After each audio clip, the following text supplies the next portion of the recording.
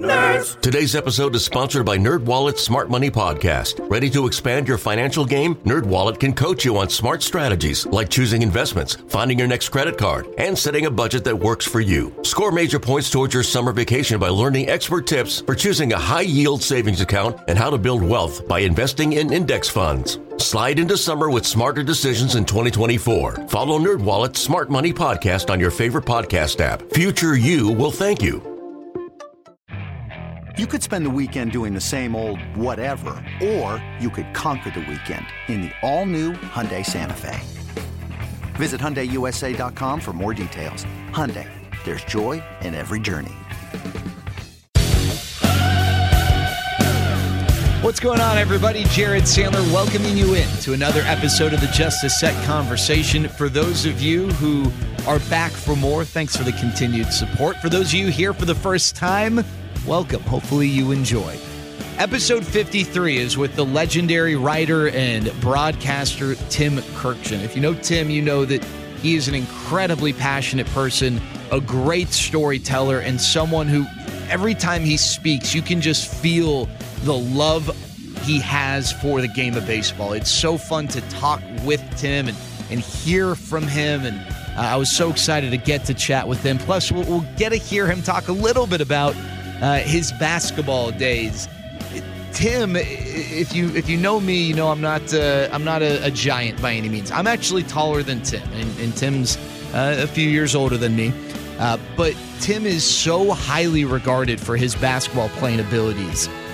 There is I don't want to say incredibly tight-knit, but there's a relatively tight-knit circle within the world of baseball for those in the game who love playing pickup basketball, especially during spring training. A lot of people will congregate, meet, whether it's in Scottsdale or Glendale or wherever, and have these baseball people pickup games. And I've never had the chance to play with Tim, and Tim will share in this interview. Physically, he's not the same as he used to be, but there are legendary stories of Tim, who might be 5'4", 5'5", but just such a good player, and I love getting the chance to hear him talk about that as well.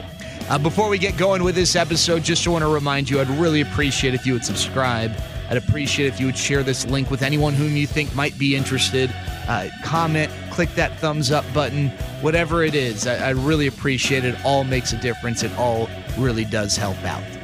Without further ado, though, here we go. Episode 53 of the Just a Sec Conversation with the great Tim Kurkjian.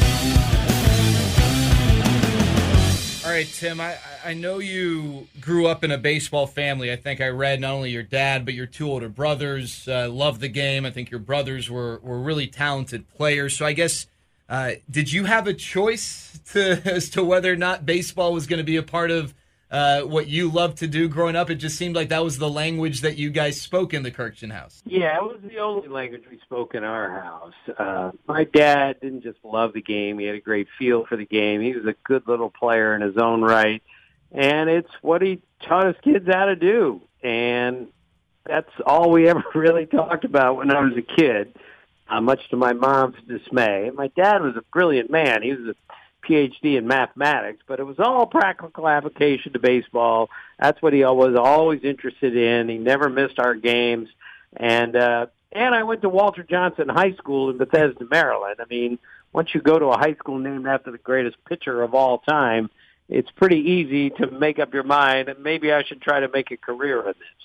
Yeah, I read, you mentioned your dad, that he was a mathematician and a statistician, and baseball obviously is such a numbers game, maybe now with all this advanced data more than ever, but when you were growing up, were the statistical sides of things a big part of the conversation because of your dad's educational background? Yes.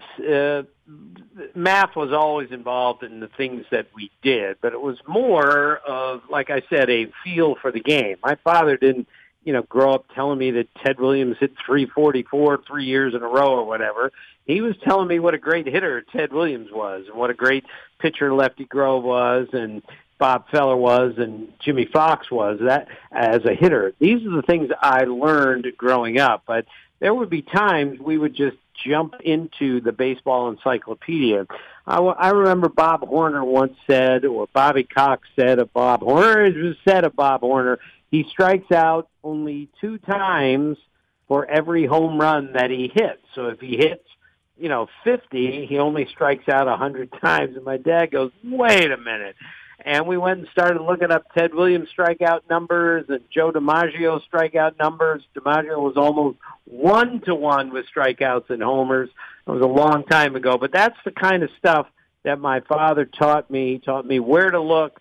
And once I found it there, he would teach me mathematically how to get to the answer. And then what sort of an influence did your brothers have? I'm sure, I guess it all kind of falls in the same bucket, but did they influence you in any different sort of a way as far as baseball is concerned? Well, they were such good players, and I was the youngest of 3, so I certainly followed them along. They certainly showed me how to play, and it's always been such a helpful thing for me over the years that when we sit around and just talk about baseball, just the 3 boys, or when my dad was alive, the 4 of us would sit around and talk about the game. We were all speaking the same language because it's the same language we spoke growing up. So now when my oldest brother, Andy, used to say, that Lance Berkman, he's not a good hitter, he's a great hitter, it really would teach me a little bit more that he watches him all the time on television and can see something in Lance Berkman that not everyone else can see, and that's always a helpful thing. Is my brothers, when we speak about anything, we're speaking the same language. I think I read that it was a basketball coach who encouraged you to get into writing. Is that true? And I guess what was the genesis of Tim Kurkjian, the writer? Yeah, my basketball and baseball coach were the same, and he also told me to become a jockey someday. That's how small I was in high school. But he said, look, you need to take your love of sports and do something with it. So I went to work for the school paper my junior year. I was a sports editor my senior year, and I was really bad at it, too. I was a terrible writer, and some people are born to do this. I certainly was not. One of my gym teachers once told me after a story I wrote in the school paper, which was called The Pitch, by the way. Walter Johnson High School's school paper was The Pitch. The yearbook was called The Wind-Up. But my gym teacher, Mr. Klein, came up to me and he said, that might be the worst story I've ever read in this paper. I hope you're not planning on making this your life's work.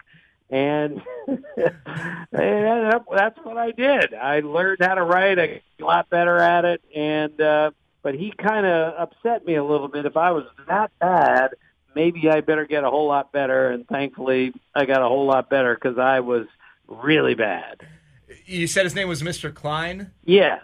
Just curious, and not in a look at me now type of way, but did you, after you really started to pursue this, did you ever engage with him or talk with him and kind of laugh about that moment, or did you never have the chance to? I never had the chance to. He died young, but even if he hadn't and I had a chance to say something, I would never say anything. Not to an elder, a teacher, a coach like that, never. So if he figured it out on his own, that's one thing, but I would never say anything like that. Now, I think a lot of people in the Metroplex, know you as someone who covers baseball at large and, on the national stage. But I think some people remember your time with covering the Texas Rangers with the Dallas Morning News. How did you get to the Dallas Morning News? Well, my sports editor at the Washington Star, which was my real first job out of college, was Dave Smith. And I went in there 1980 and begged to cover the minor league team, the Alexandria Dukes in town. And I'm thinking, well, I'll never get this. I'm too young. It was a Class A team. And he looked at me and he said, well, thank God you volunteered because I couldn't find anyone else who wanted to do this. So that's when he recognized that I really loved baseball. So when the Star folded, and then I went to the Baltimore News American, and I was there for about 2 months, and it essentially folded.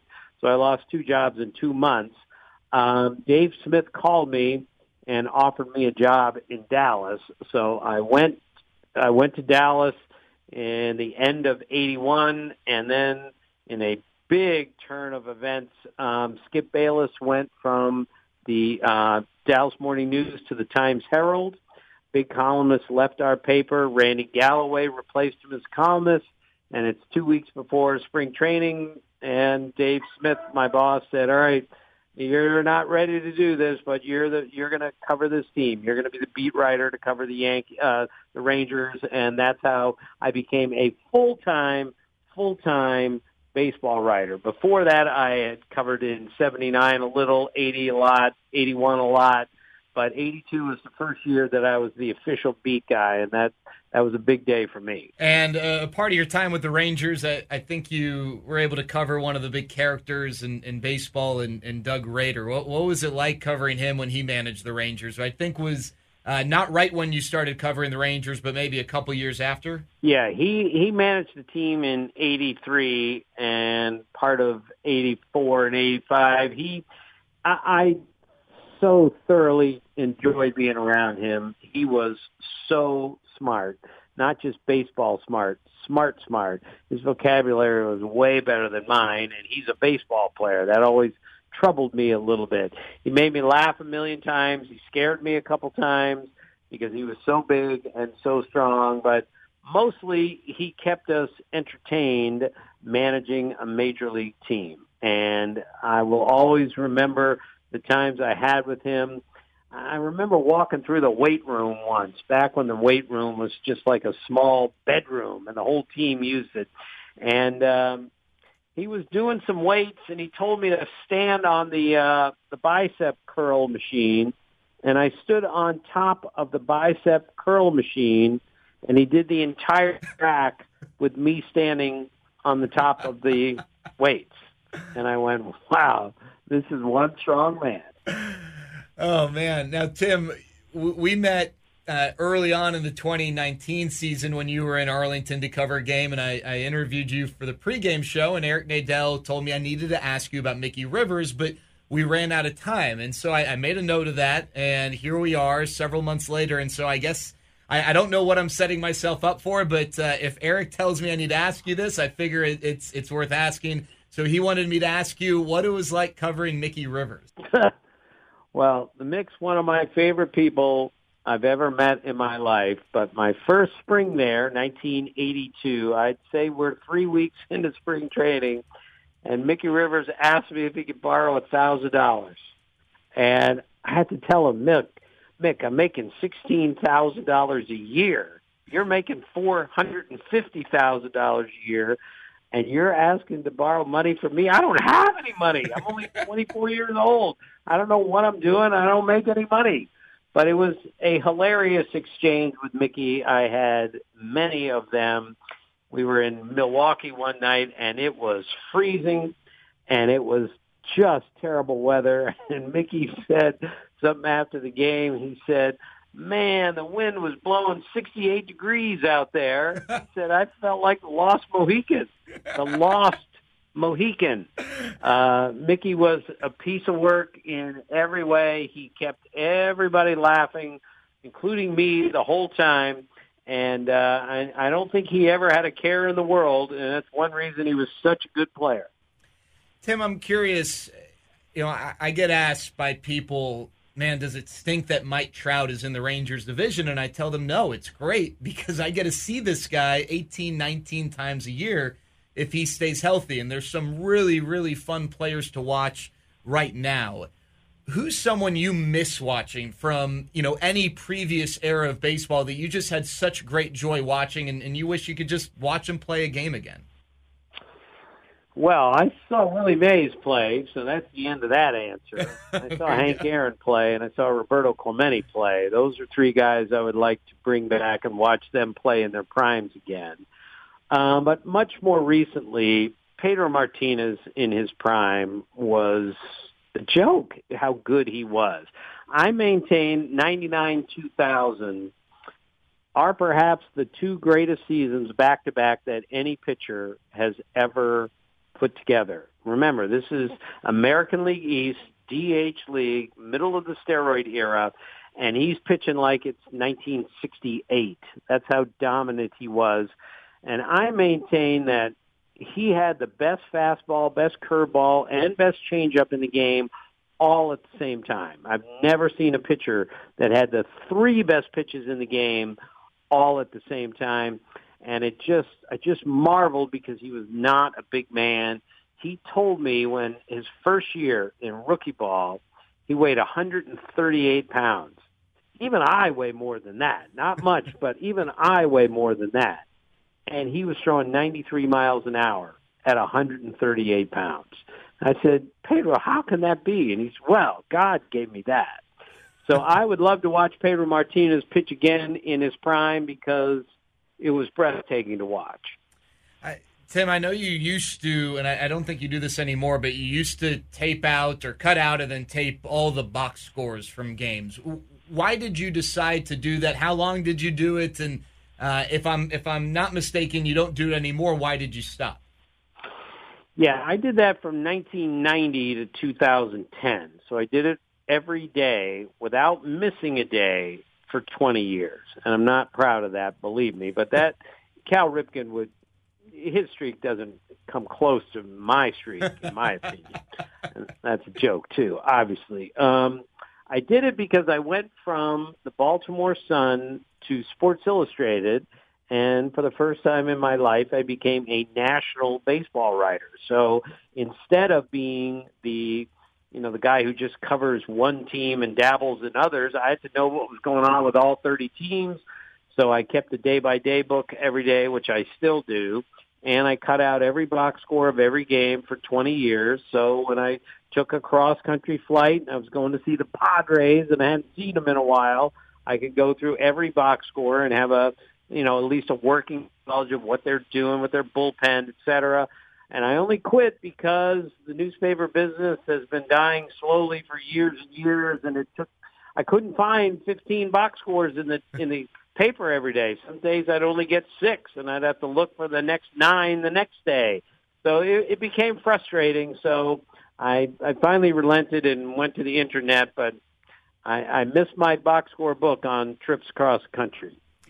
All right, Tim, one thing I know we share is a love for basketball and playing basketball.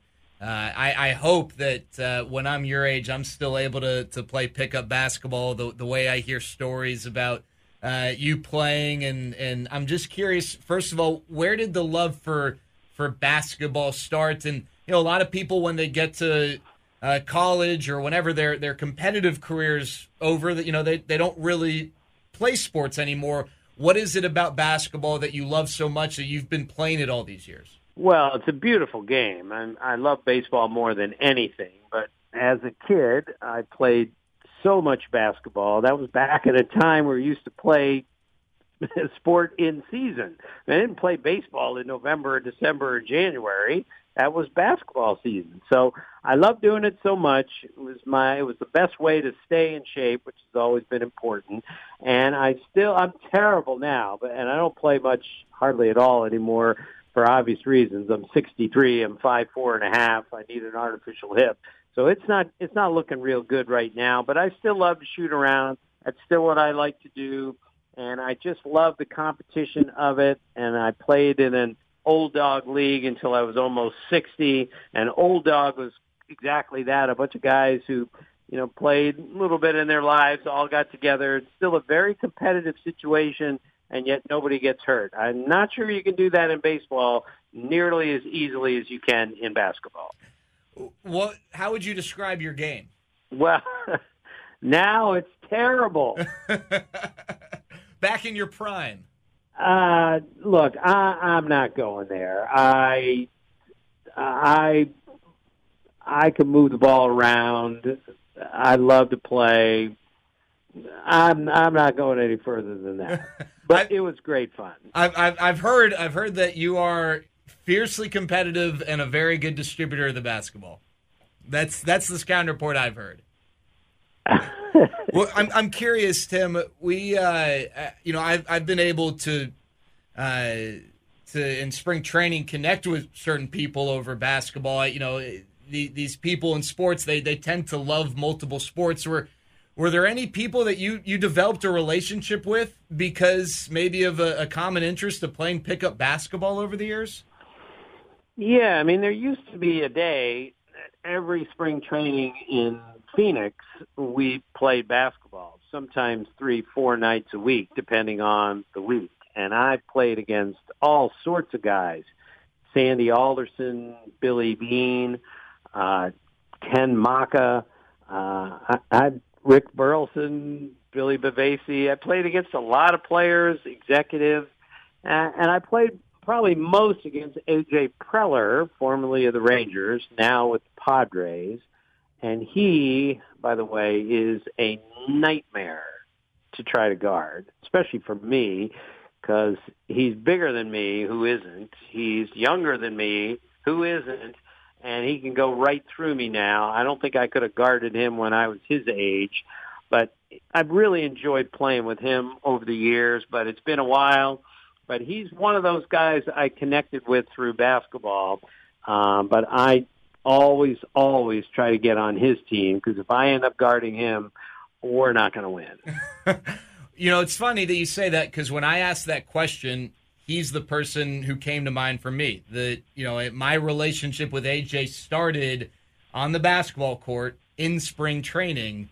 It was actually an outdoor court, and he wanted to play one-on-one 2 hours before a game, and I had to broadcast the game, and I didn't think he really understood that. But this was A.J. Preller. It was my first year, and I couldn't say no. I went there. He wanted to play best of 7 one-on-one. He beat me the first 3 games. They were somewhat competitive games. And then the 4th game, I was like, I've had enough of this. I got up on him 10-0, and he said, you're not going to score again. And sure enough, I end up losing 12-10. And I just walked away amazed at what he was able to do. And some of it looks so unorthodox, too. He's got such an odd-looking shot, but he's so quick and he's so good. Yeah, we played 2-on-2 during the 2011 World Series in St. Louis. 2-on-2 at a little gym near the hotel. And they won the first 3 games.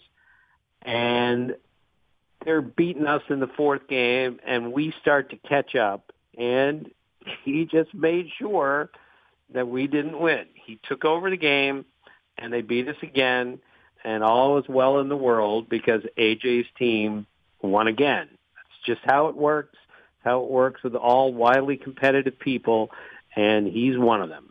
I've only seen him kick a chair once, and it was after a very rare pickup basketball loss in spring training. Tim, I want to ask you about TV because, like so many in your role, the industry has evolved, your responsibilities have evolved, and maybe when you first started, it was just writing, and now you do so much on TV. When that first became a part of your responsibilities, what were some of the biggest challenges you faced in making that transition? Well, I spent a fortune on clothes because I would be sitting next to Harold Reynolds, who's wearing a $3,000 suit, and I looked terrible sitting next to him. So I had to go out and buy all new clothes. I wear more makeup than my wife. I had to get used to that. And spend a lot of time walking around in a circle talking to myself, which is not a healthy situation. But that was the biggest adjustment that I had to make. My newspaper days taught me, where the story was, how to get the story, how to present the story. But, of course, it was different on TV. But I learned, not quickly, I wouldn't say, but I learned, all right, here's how you have to do this. I had a little trouble with writing too long and pieces were too long. But I eventually figured out how to get to the point, be as efficient as possible, and get the heck out of there. That's what my newspaper beat writer days taught me how to do the radio and pretty much everything else. Tim, one thing that I think stands out about you is the research you do and some of the nuggets that you find and some of the deep dives. And I love this about baseball. And I guess this is even back when you were growing up. You talked about the conversations you'd have with your father. And there's just so much information available. And maybe, some people like some and not all, and that's okay. What is something that you would like to learn about the game of baseball that maybe you haven't had the time to learn yet for whatever reason? Is there an unchecked box that you'd kind of like to dive deep towards or into as far as the game of baseball? Yeah, and I don't think we're ever going to get there because I don't think the numbers are reliable enough. But I love pitch counts, and I would love to go back and see how many pitches Nolan Ryan was throwing for the Angels on a nightly basis or a per start basis in the early 70s. And I keep being told there's really no good data on that because, today if a guy throws 90 pitches, he's ready to go out. We won't let him go more than 110. If he's faced the lineup more than once, that's it for him. I mean, I would just love to see how many pitches Warren Spahn threw in the 16-inning shutout against Juan Marichal. And how many did Marichal throw? That's the kind of stuff that still intrigues me to this day. Our pitchers get hurt more than ever now. It's a paradox. The more we protect them, the more often they get hurt. I'd just like to know how many pitches those guys were throwing. Bob Gibson in the 60s, pitching every fourth day, not every fifth. And how did his arm hold up from all that? That's the kind of stuff that intrigues me, and I don't think I'll ever know the answer.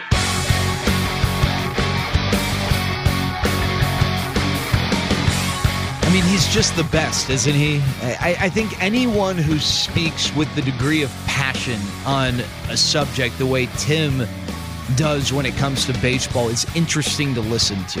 And I love hearing Tim talk about baseball. I love how much he cares and loves the game. And it was awesome hearing him share some stories, some background, and hopefully you enjoyed it as well. Again, would really appreciate if you consider subscribing to this channel. You can find all of the Just a Sec episodes past and of course, as they come out, future. We've got other pieces of content as well, interviews, commentaries, what have you. Would really, really appreciate if you would take some time to subscribe, maybe check it out, the channel, share the link, whatever the case might be. Well, that's going to do it for us here with episode 53. We got more coming your way. Until then, stay safe, be healthy. We'll talk to you later.